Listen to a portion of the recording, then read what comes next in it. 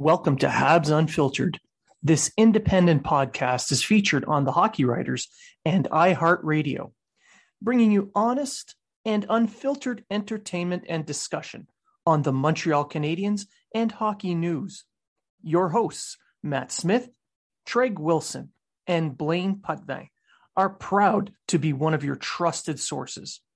If you are talking about it, so are we.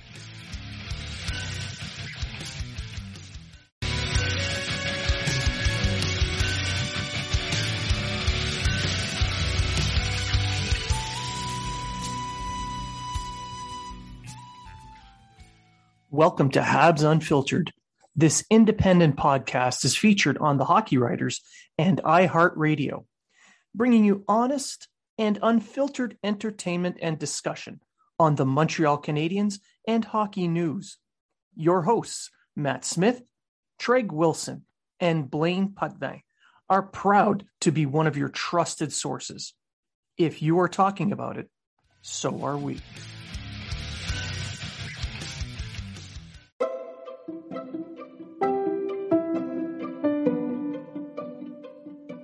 Do you or someone you love obsess over the Habs and they aren't even a fan of the team? Is your social media filled with old jokes and pathetic attempts at trolling? Then you have HOD, Habs Obsessive Disorder. From the makers of Bergie Arms comes 3-1.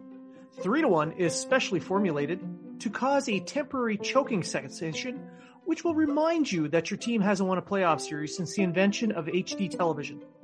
Side effects may include a desire to shave your head and grow a goatee, a lack of fashion sense, an uncontrollable urge to say, but Tavares was hurt, pretending every head coach this century doesn't call your team soft, an uncontrollable urge to choke in the playoffs, and a realization that your ability to have an inferiority complex while simultaneously being obnoxious while never winning is why you're found undesirable. Ask your doctor if 3-1 is right for you.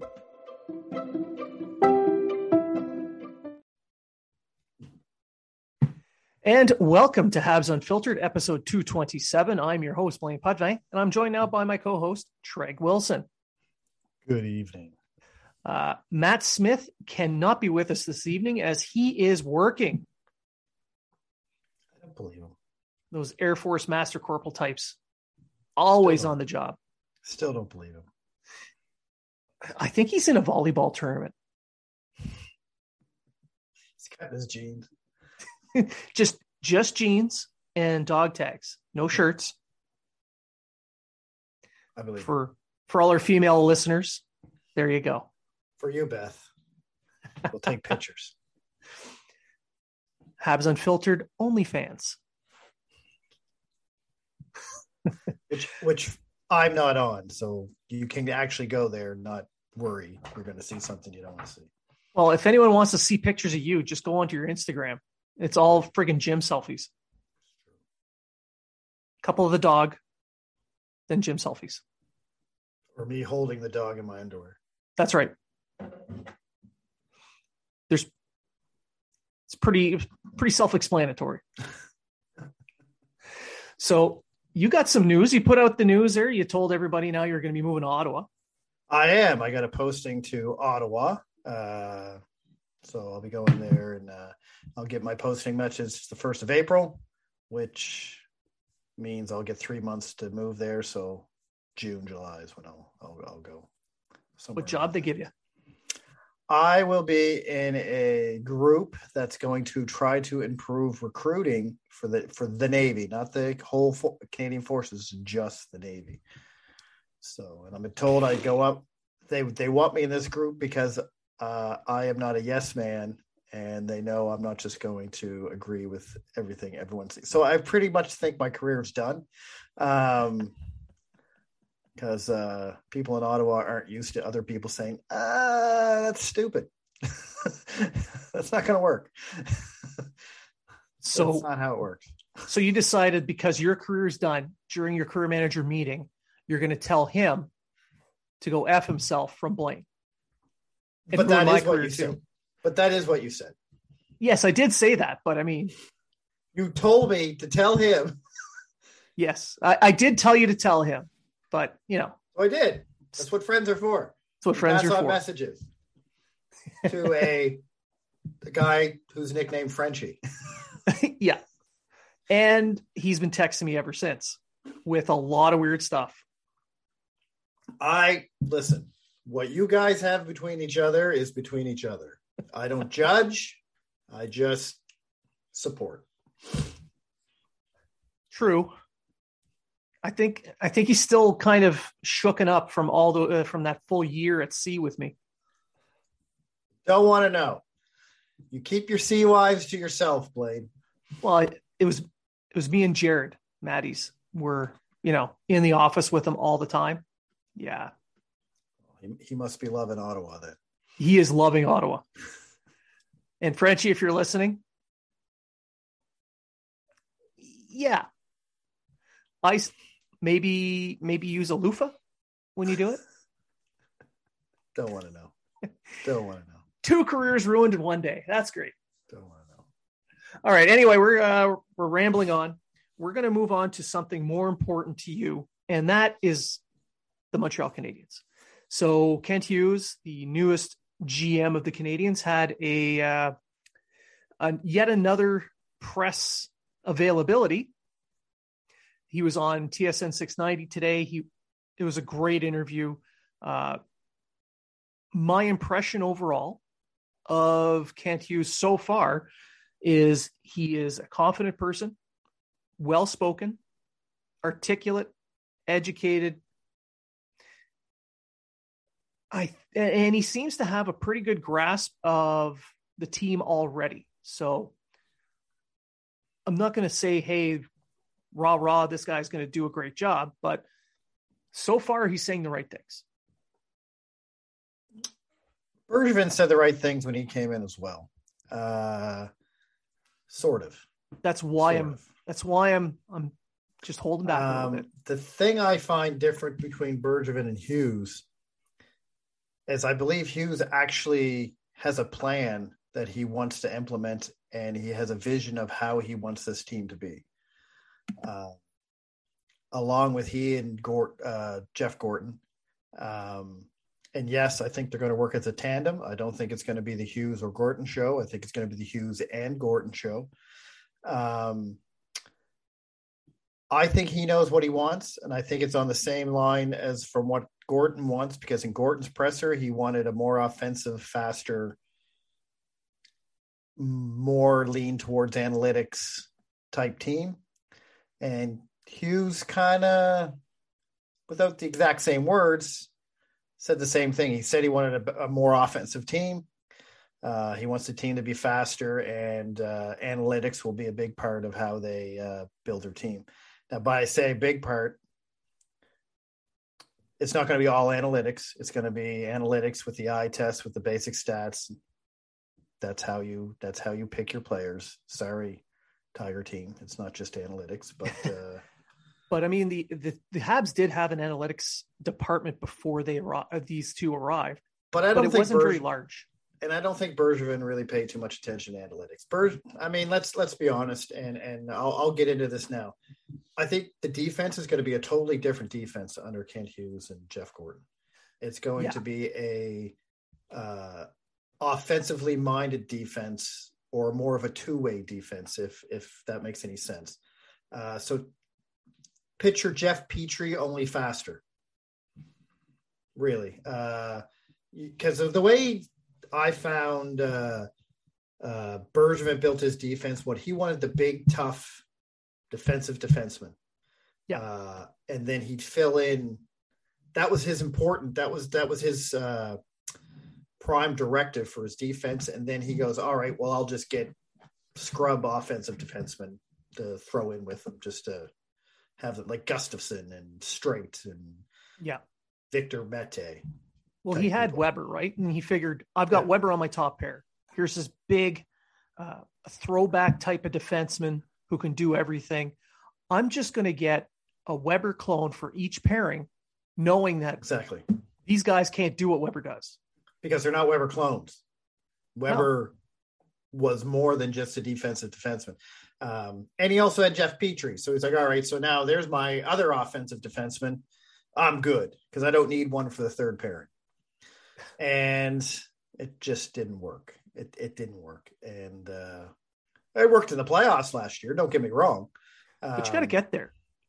But you got to get there. And that was Montreal's biggest issue in the last couple of years, was getting there. Plus, I think some overachievements pushed him further than he should have went with some moves that he made the next years.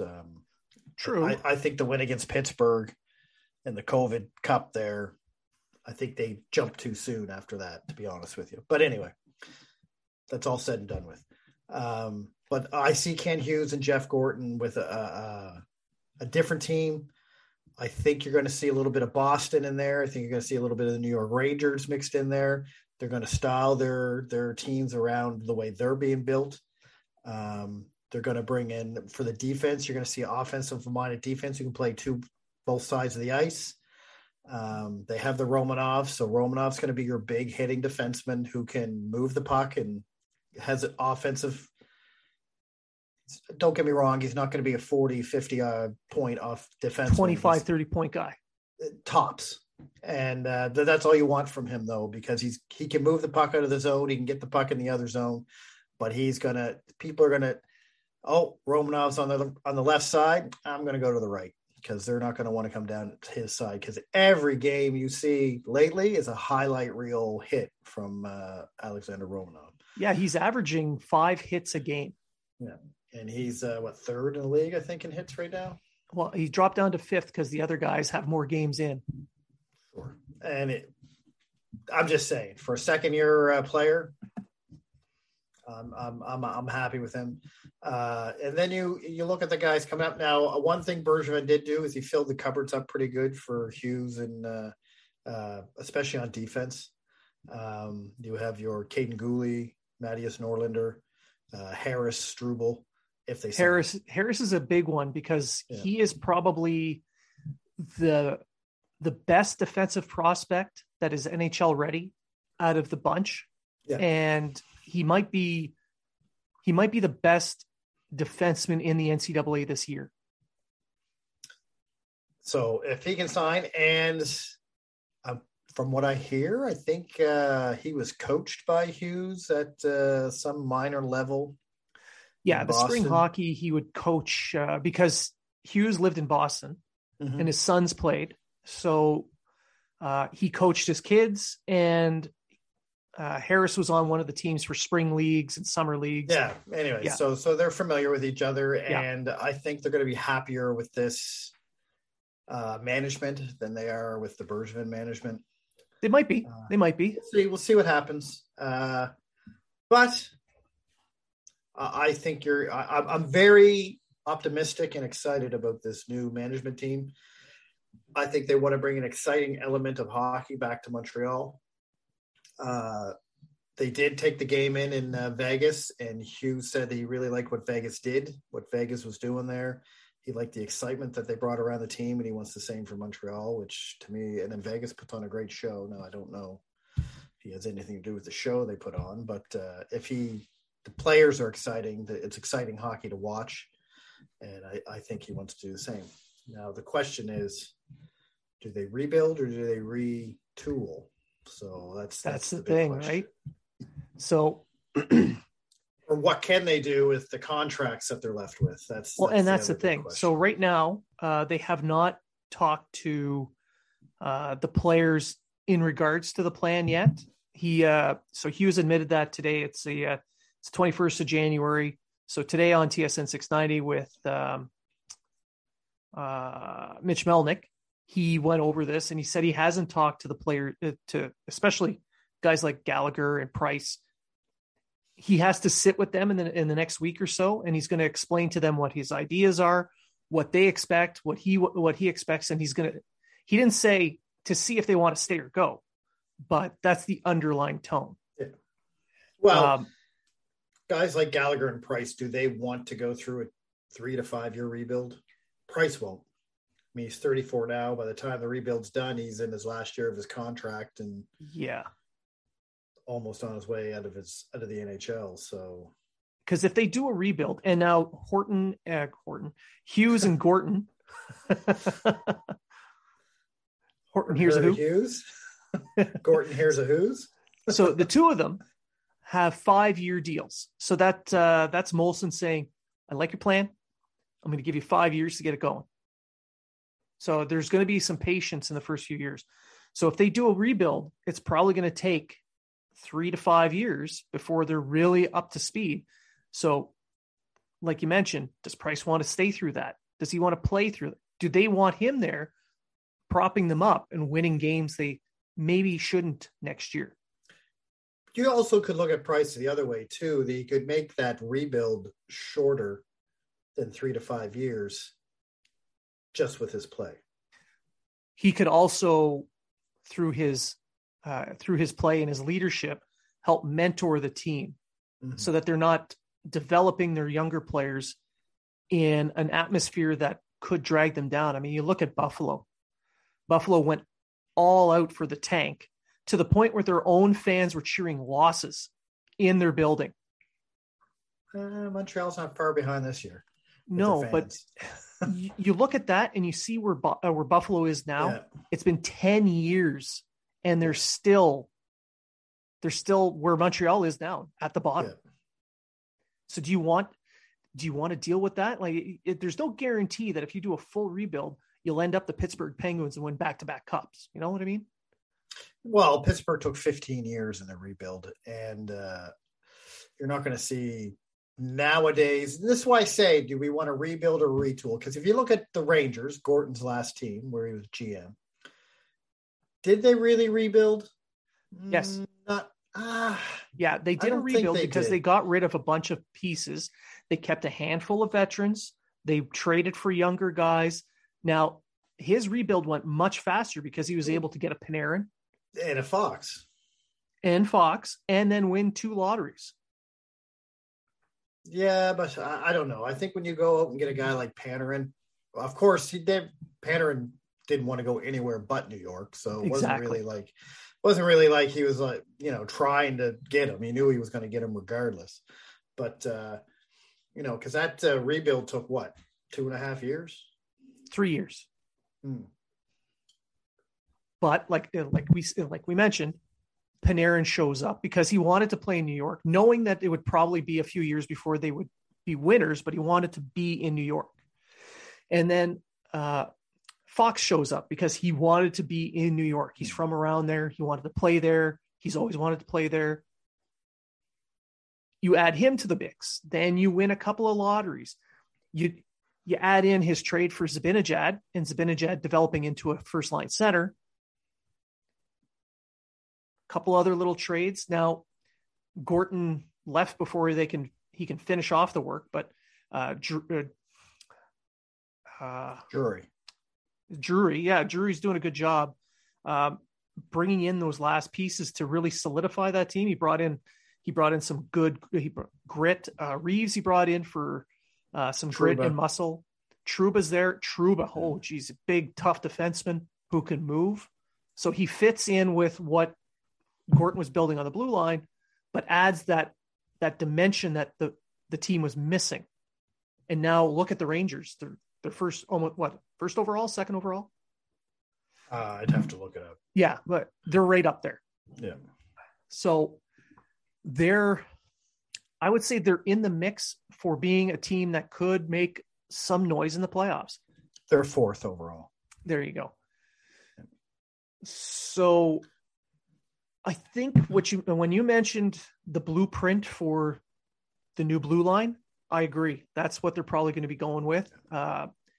And we talked about advanced stats earlier, and the Canadians under Bergevin used the advanced stats, but which ones did he value?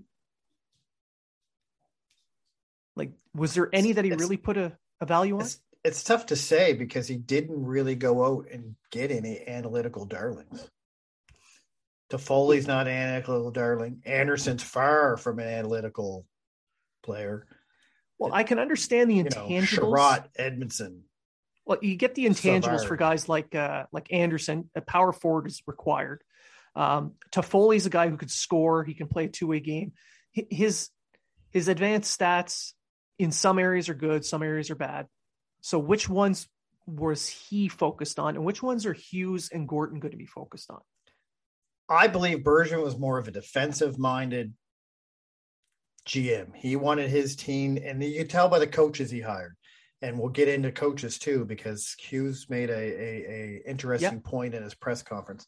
But I'll get that in a minute. He hired Terrian, Julian, and Julian, both defensive first-minded coaches who relied on his veterans and the players they trusted. Yeah.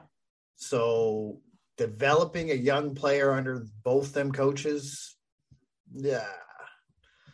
Gorton hired Vigneault in New York. He did. He did. So, I mean, I don't know. And Hughes' comments about the coaches was he's going to build a team in a certain way, and a coach needs to fit what he's building. So what I think Bergevin did is he built a team around the coach that he had, if that makes any point. So he hired Terrian as coach, and he built the team to the way Terrian coaches. And when Julian came in, he brought in players that fit Julian's type of system. Defensive forwards, defensive defensemen, defense first type players. Now both Gorton and Hughes say they want to be more offensive. They want to be a more offensive team. They want to be more. So I'm looking to see them change their dynamic, and you're going to see less Arturi Lekkonens and Ben Sherratt and Joel Edmondsons, and more guys like Fox and Panarin and Marchand and Bergeron. You know what I mean? More guys, that kind of. Yeah. They can play defensively, but they're also going to get you 60 to 70 points. Which is probably why one of the first people mentioned in any press conference repeatedly by Hughes has been Suzuki. Because he's that two-way center. His defensive game's already very mature, and you can tell he's got the offense there, but he needs something to help him unblock, because it's not quite there yet. And this year is going to be hard to evaluate, because for the majority of the season, he played with the AHLers and third line players, really, because everyone's been either injured or with COVID. Now that except him, he's indestructible. It's blueberries. We figured this out the other day. His mother did confirm that. Blueberries and an iced coffee or an iced cap, and I eat a couple blueberries a day, and I've never had COVID. So it's blueberries. Stop drinking your urine. Stop drinking urine. Eat blueberries. I'll live the way I want to live. All right then, but make sure the first little bit that comes out, you leave alone, because that's where all the bad stuff is. That's right. Just make sure you buy a lot of Tic Tacs if you're doing that. We're not going to judge you, but you. No. So anyway, Hughes did confirm as well today that he has already been in discussions with other teams in regards to trades. So it's not a huge surprise that Gorton would have warmed that bell, and Hughes has picked it up and carried on with it. Sherratt's definitely going to be gone. I think Arturi Lekkonen is going to be gone too. I heard rumors he might be going to New York. He's a type of player that can help teams in the playoffs, so I wouldn't be shocked and he can give you value back, because they're going to have control over him for another year at Casino RFA. That's right. So, and with Lekkonen, the Rangers did call asking about him. That's been confirmed through the fourth period, and I wouldn't be surprised to see a first coming back, because this is a solid two-way winger. Or that Russian player they have over in the KHL, Kravtsov. Maybe you'll see him come the other way. That's a possibility too. Could be, but he was a first round pick, so it's that. But that's what I mean. That's why you could see a 1-for-1 for Lekkonen with Kravtsov.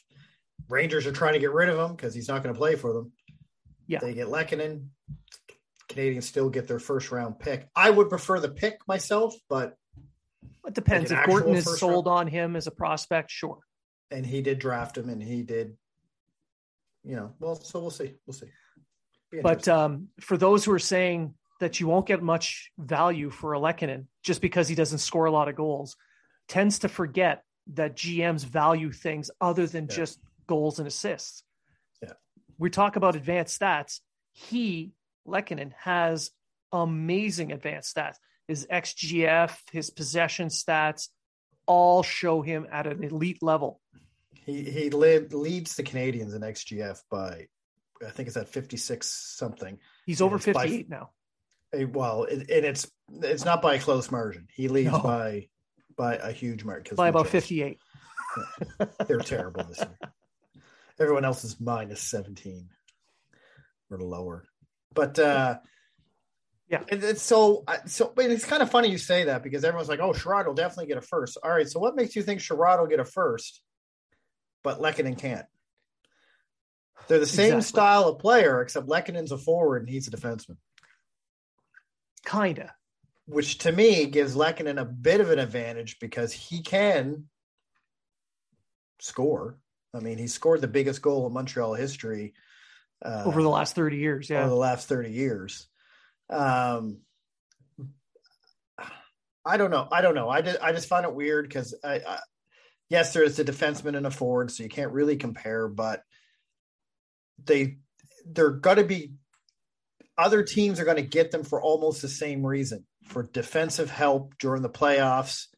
Going through the playoffs. Yeah. That's why grit. Depth, grit, defensive play, penalty killing, all these things that are needed in the playoffs, because the playoffs are a total different game than the regular season.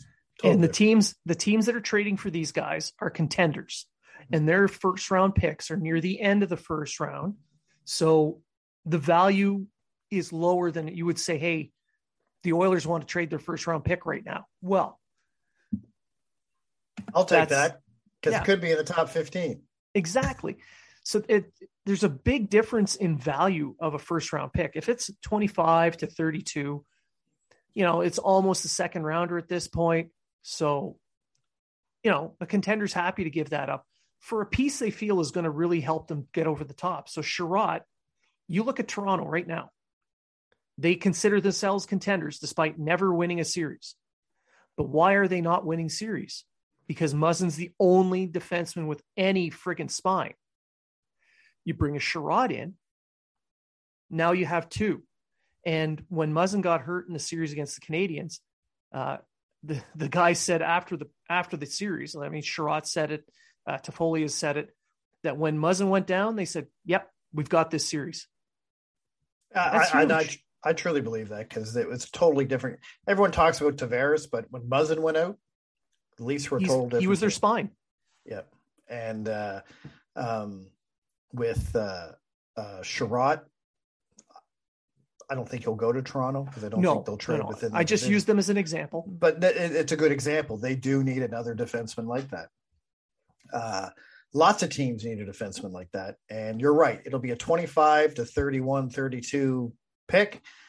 However, you could use that 25 to 32 pick, package that in with a second round pick or a prospect or a player and get yourself a 15 to 20 pick. If there's a prospect that you really like at say 16 and you're holding the 25th, move up.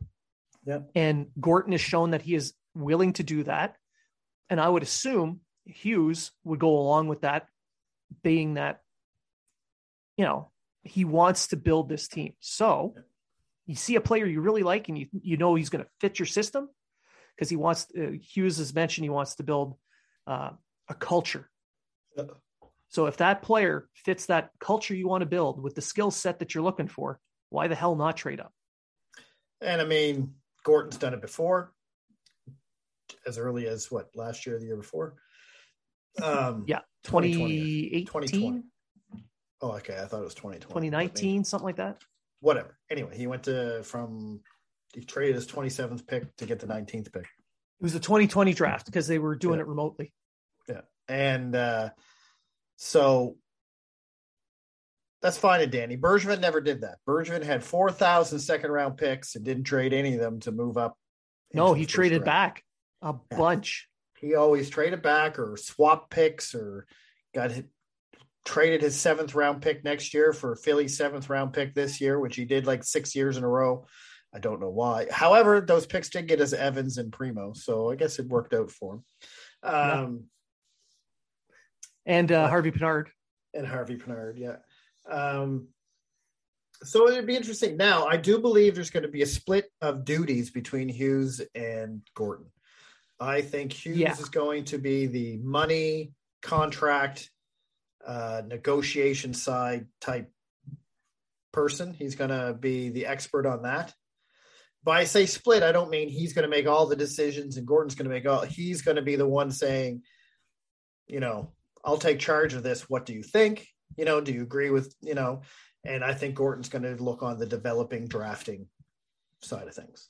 I think he's going to be, so look to see Hughes deal with most of the trades, most of the contracts, most of the negotiations. And when I say that, I mean, he'll be the guy in the lead for it. He'll be the guy making the suggestions, saying this is the way we should go. And I think Gordon will be the drafter, developer, and that side of things. Yeah. And the way Hughes has been talking, he's a big proponent of taking in information from all levels. So I'm sure that if he's looking at trading for a player, he'll talk to the players, he'll talk to his coaching staff. Absolutely. Anybody who knows this guy, he'll find out as much as he can. Everyone will have their 2 cents, but I agree. At the end of the day, it's going to be his call, but Gorton's going to be right there in his ear. Yeah. And I truly believe, and I really loved when he came in and said, and the question was even asked to him at his presser about, bringing him in when he said, I would not be here if I didn't feel I couldn't do the job.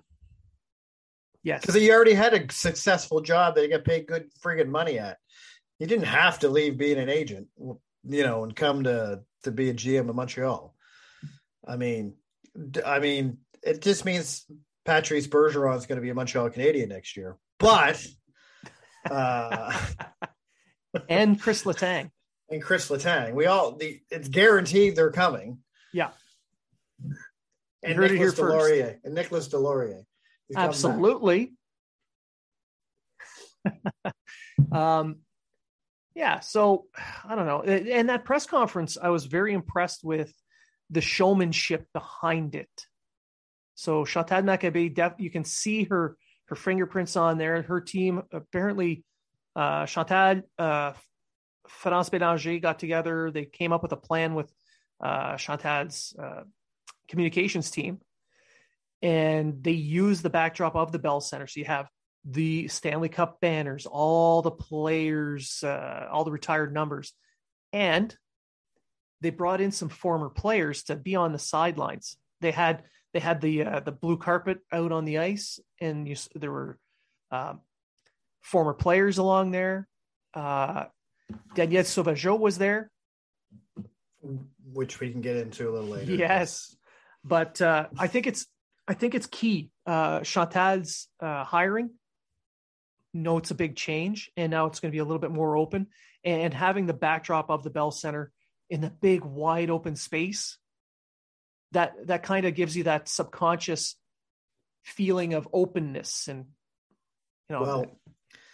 according to the great Guy Lafleur, this is now Chantal's team. So of course. And I you know what? I love what she did. It was her first big presser. It was her first big kick of the can, and she blew it out of the park. Home run. She did an amazing job.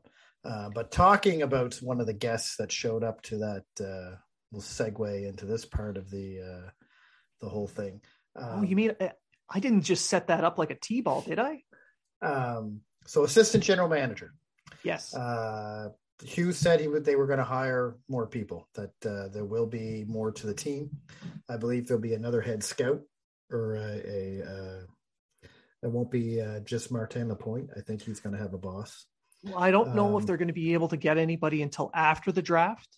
But there will be someone. There will be. But they said they're pleased with what Martin Lapointe's doing, and who knows, maybe he'll get the job full time. Who knows? But assistant general manager, I believe that a name you mentioned, one of the guests that were, because I find it awful convenient that they were invited as a guest to this this event, and I'll let you say it because you got the French accent. Danielle Sauvageau was there, so she's. I won't butcher her last name. That's why She's been with Hockey Canada now for many, many years. She's a well-known coach. She's known for her skill development. She's coaching mentorship, and it's not just women's hockey that she's been working in. She's been working in both men's and women's. So I wouldn't be surprised if she's an AGM, but Well, she is one of the people that were rumored to be in the mix for the GM. Although I don't know if she was interviewed at all I don't know. Yeah, she was in the first round. So why not? Why not bring her in as an AGM? See what she can do. Women have to start somewhere. What perfect place in Montreal to be one of the first places to have a woman in the general manager or high management level. Now, Molson and Gorton both said that that a few of the other candidates in this GM search impressed them. So she could be very well one of them. And I would not be surprised if she was put in charge of player development, because that's kind of her area. Yeah. And that's great. I do believe they need assistant GM to be the GM of Laval. I don't think the GM of the Canadiens should also be the GM of Laval. I think they should have a say. I think they should, but I think that should be it. Because Bergevin, I think when he was in there, he wore a lot of hats. And I think he did too much. You know what I mean? His fingerprints were too much into everything, and everything kind of went exactly the way he wanted it to. And sometimes when you have one person at the wheel, it doesn't always work as you think it's going to work. So I like how they want to put a group together. It's almost like they want to build a management team, not just a manager. Because a lot of stuff, when you're holding something so tightly, you take you got so many things on the go. So it's every little job is a grain of sand. If you have that much sand, grasping your grip tight, trying to micromanage each grain, things are going to fall out. Yeah. But if you keep your hand loose and you share the burden with the entire hand, that pile of sand will stay right there in the palm. And I'm not trying to bash Bergevin. I mean, he did get Montreal farther than any other GM since Serge Savard. He is the winningest GM since Serge. He's also been there the longest. But just saying. The teams did win a lot of playoff series under him. I think 9 in his 10 years. Like that. The most since, I think he even had more than Serge Savard, if I'm not correct. Definitely the most Canadian-based team in his tenure. Series wins over that last 10, 15 years or whatever. So, I mean, it's not that Bergevin was a terror. I think he had a certain way he wanted his team to be, and it just doesn't work with today's NHL. No, and that's why I was asking which advanced stats does he focus on versus what the new group are going to focus on.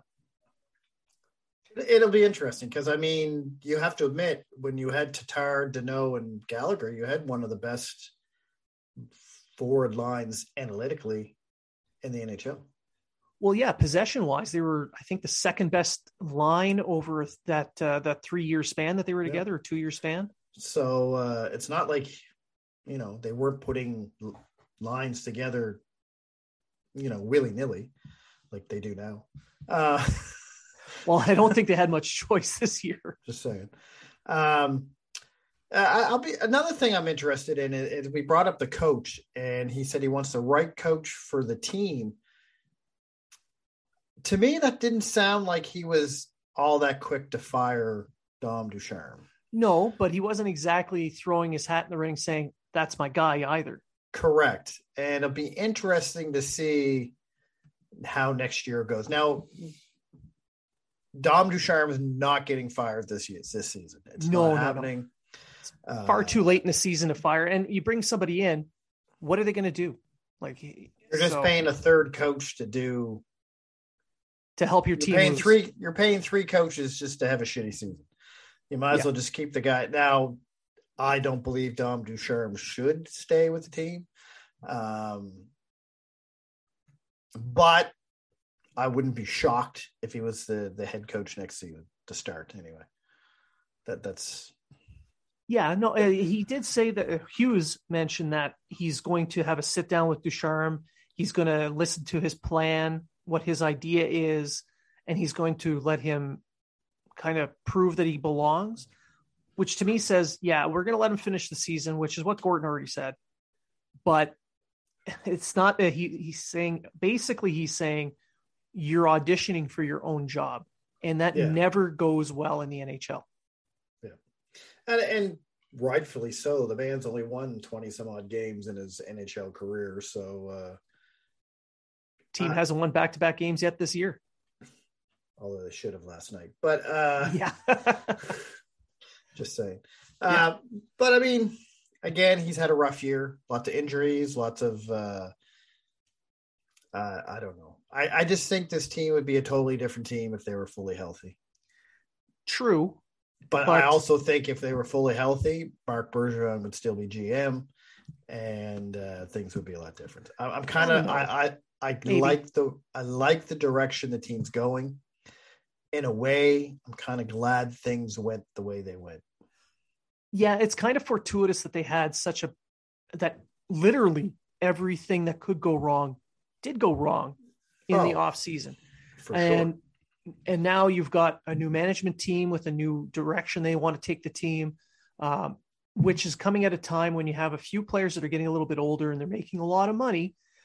And today, during that same interview on TSN 690, Hughes mentioned that he is going to be looking at clearing the balance sheet, which means moving some big money contracts out. So guys like Carey Price, he said he hasn't talked to yet, Gallagher, Petrie, Anderson, but Anderson has flat out stated he wants to be in Montreal and he wants to play through this, whatever it is. Toffoli has said the same thing. Yeah, he wants to stay. And Gorton confirmed that no one has asked for a trade. So that kind of points towards Gallagher and Price. Yeah. So we'll see what they're going to do there. And really Gallagher and Price makes sense. You're starting a new team. You're starting fresh. What's the best way to start fresh? You get rid of the old and you come in with the new. And that's nothing against Gallagher and Price. It's nothing. No. That's not a knock on them. It's more to give them a chance to win. More, if that's what they want. You know what I mean? We don't know what they want. They both could come back and say, because they both have no move clause and no trade. Well, I think Gallagher's a no move, no trade clause, however that works. He has a 18 no trade with a no move to the minor. Right. So they can't just waive him. Yeah. And then you have Price with a no move clause. They both could say, nope, I'm staying. Fuck you. And yeah, exactly. I mean, but again, Gallagher if you're going to be could move, but and if you're doing a rebuild, I mentioned Buffalo's issues. You want to keep some veterans around the team to help mentor your young guys. You don't want the team to suck so hard that you know you're going to lose every game. You want to know that your team is going to show up every night and compete. You may not win, but you'll be there and you'll have that opportunity. Yeah.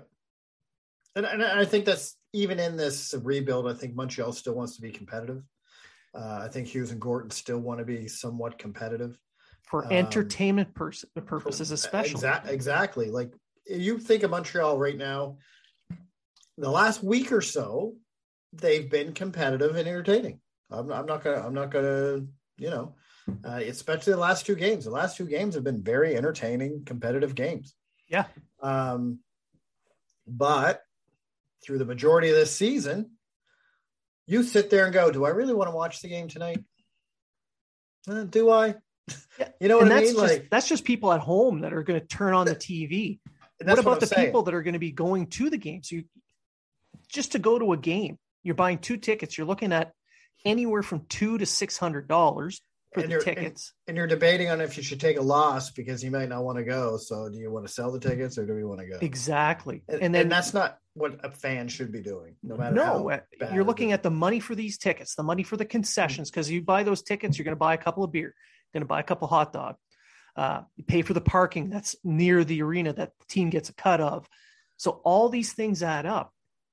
If they're not entertaining, people are going to say, well, why am I wasting my money? Exactly.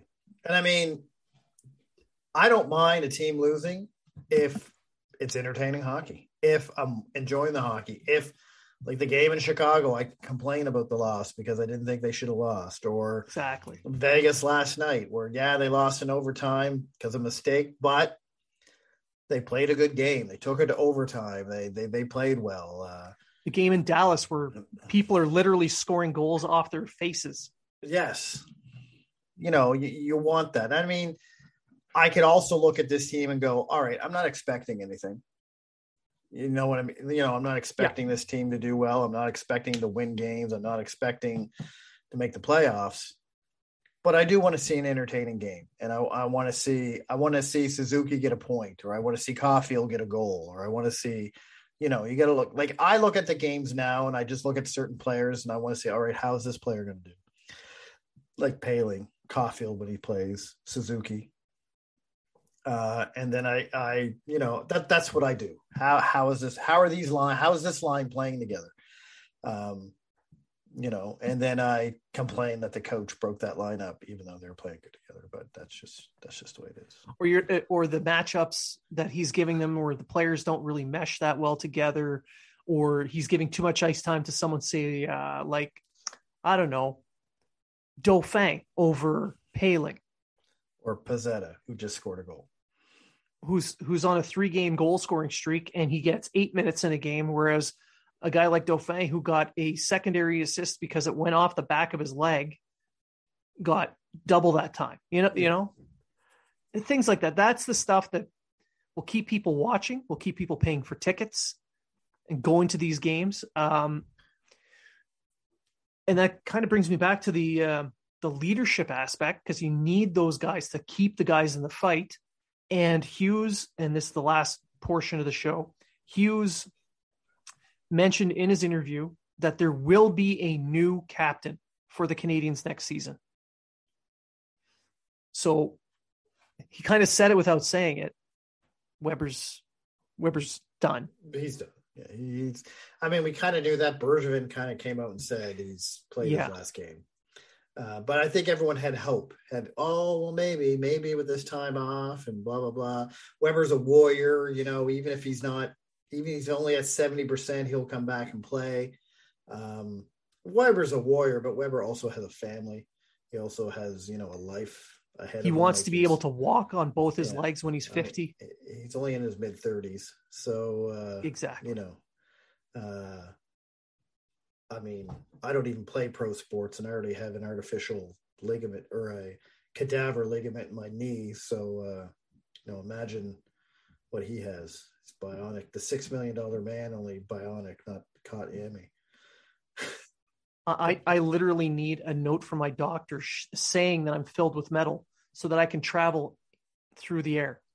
Me going through security at an airport is a gong show. I know. I've seen it. I've never seen a man tackled so much in my life. My shoes are off. It doesn't help when I say, look at his ass. Look at his ass. Oh, dear God. There's so much room there. Is that a family of Filipinos? I got to make my money somewhere. It's not on this show, that's for sure. So there's going to be a new captain. So Weber, I don't know if he's going to retire or if he's going to just stay on the LTIR. Maybe Hughes can trade him, maybe not. That's neither here nor there. The C is coming off of Weber's jersey in the locker stall, and it's going to go to someone else. So is that someone Gallagher? Like, do they say, hey, Gallagher, do you want to stay, go through this with us? We're going to give you the captaincy. Or does he say, no, I want to go somewhere. I want to win. And do they give that captaincy to Suzuki? If Gallagher stays, I think it goes to Gallagher. If he doesn't stay, I can see Suzuki getting it. And I can see a guy like Anderson, if he stays, getting an A. I think Anderson's a big leader in the dressing room. He proved that rough game Primo had. He came out and talked with him and encouraged him. And there's a lot of people who don't like Anderson. Most of them are analytical people, but I think Anderson brings a lot to the game that you can't put into numbers. But I think, if you look at the roster, if it ain't Gallagher, who can it be besides Suzuki? I don't see it being like a Petrie or anyone like that, because I don't see them lasting long enough to bother putting the C on. No. So, if it's not Gallagher, it has to be Suzuki. I don't see who else it would be. Or do they just give it to Suzuki and Gallagher stays to mentor him with that? So maybe. I fully expect Suzuki to end up with the captaincy. I do too. I in two folds, I kind of don't think Gallagher's going to be there. And which kind of makes it sense too, because Gallagher was Bergevin's boy. And Bergevin's not there anymore. So now I don't know if Bergevin's going to have a press conference when he gets traded and he's going to cry about it, but well, I know this much. Gallagher didn't shed any tears when Bergevin left. Maybe Gallagher goes to LA. That love wasn't reciprocated to Bergevin. I'm telling you. I'm sure he did alone in his apartment after it got robbed. He's more stoic than Bergevin. Yeah. Who knows? Maybe Gallagher ends up in LA. Well, it's possible. And Brown, his contract's up at the end of this season. And that's about what Gallagher was making. They play the same kind of game. You got Bergevin there as a special assistant. Rob Blake loves those kinds of players. And I think Bergevin's going to be the assistant general manager, next year. But maybe. I don't know what the plan is there. You got Deneau there, who plays well with Gallagher. Yeah. 2/3 of one of the best lines in hockey over the last few years. Yeah, all of a sudden. Yeah. Who knows? Makes perfect sense. Who knows? So if he goes to LA, you heard it here first.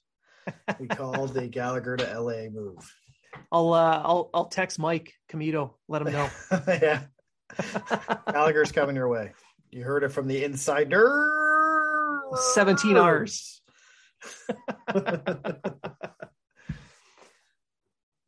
All right, but before we call it quits on this show, we'll do something fun. We'll predict where Sherratt will end up. And we'll come back to this show at the trade deadline and we'll say, we were totally wrong. Ends up. Yeah. Who do you think's going to trade for him? That's a good one. That's a tough one. I'm going to say Colorado. Okay. I think it is a tough one. I think Florida's would be in the running there. Rangers. That wouldn't be a first round pick. Florida won't be a first round pick, or not this year anyway. No, but it all depends what's being offered, right? Could be a high at their top prospect. Yeah. Who knows? Lundell, I'll take Lundell for sure. Yeah. I know Toronto would definitely be in the running, probably offering up a ton. I like New York. New York was another team I was thinking about. The Rangers was another team I was thinking about him going to. I think maybe Boston. Really? Boston. The Bruins. They do need help on defense. Yeah, and you look at how Sherratt plays, that's definitely that kind of hockey. Maybe. So you never know. And Boston has picks. They do. And Horton has a history with Boston. And Horton Hughes knows them well, and he's lived there. You're going to call him Horton from now on. Horton all the time, yeah. It's a two-headed monster. We'll just call the whole group. When we say Horton, we're talking about both of them together. Yeah. Because Goose just doesn't sound right. Houston. And another thing is, I noticed before we go, I noticed the language things coming out, but in the opposite way. Before it was always, I don't care what language he speaks as long as we win, except I don't want him to be French.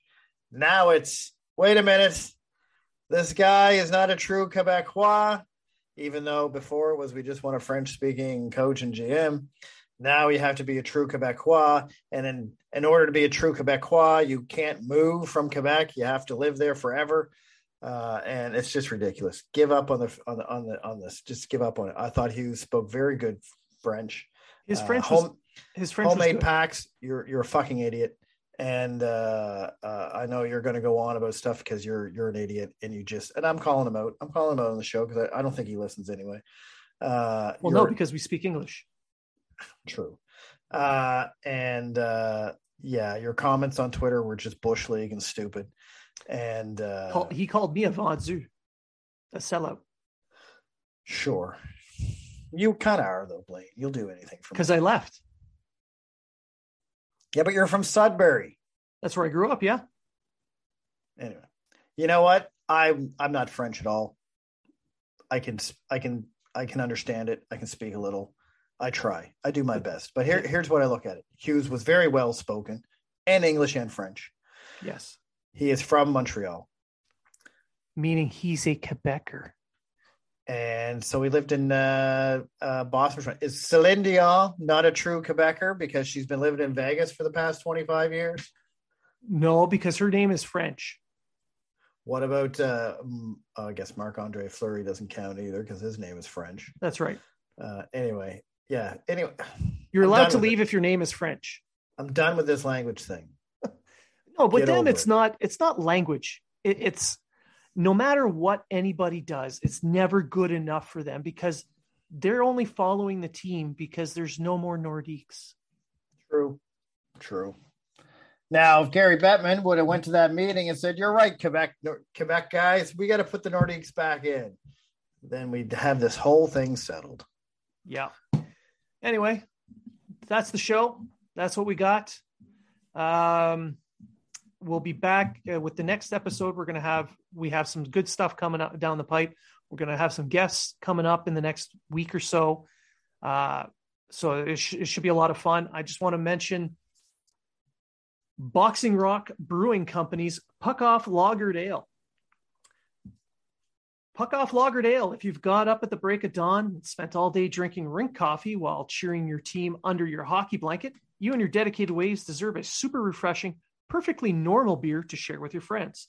Puck Off Lagered Ale is brewed with hockey and all its characters in mind. Cheers to a great Puck Off, and cheers to you, hockey parents, inspiring coaches, valiant referees, and of course, the ever loyal fans. Honestly, this stuff is really good. I make sure that I keep a little bit in the house at all times because, watching the Montreal game, you need to lubricate the tears a bit.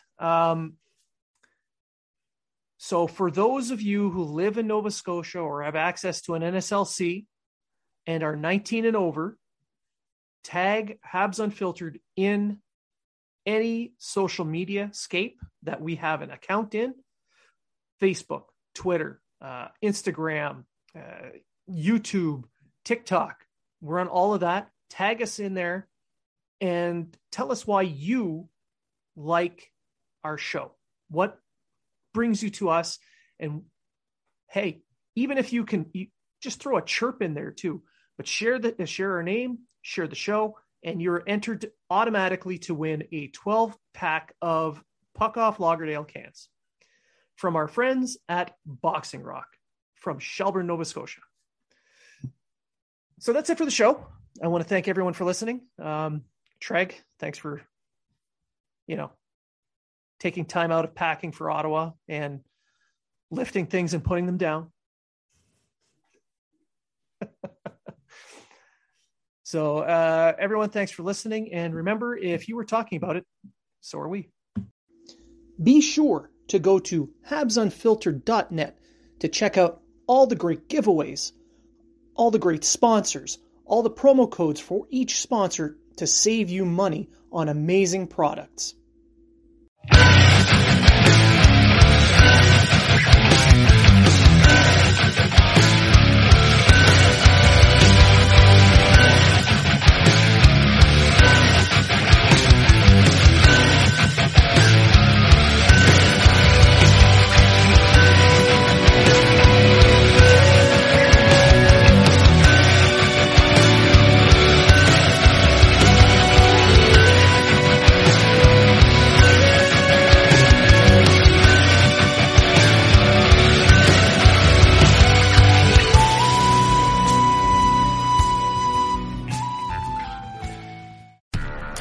Do, Did, Will, the Story of People podcast is now available on the Crier Media Network. The first 5 episodes are here and feature some incredible guests that fit into one or all 3 of those categories. Ready?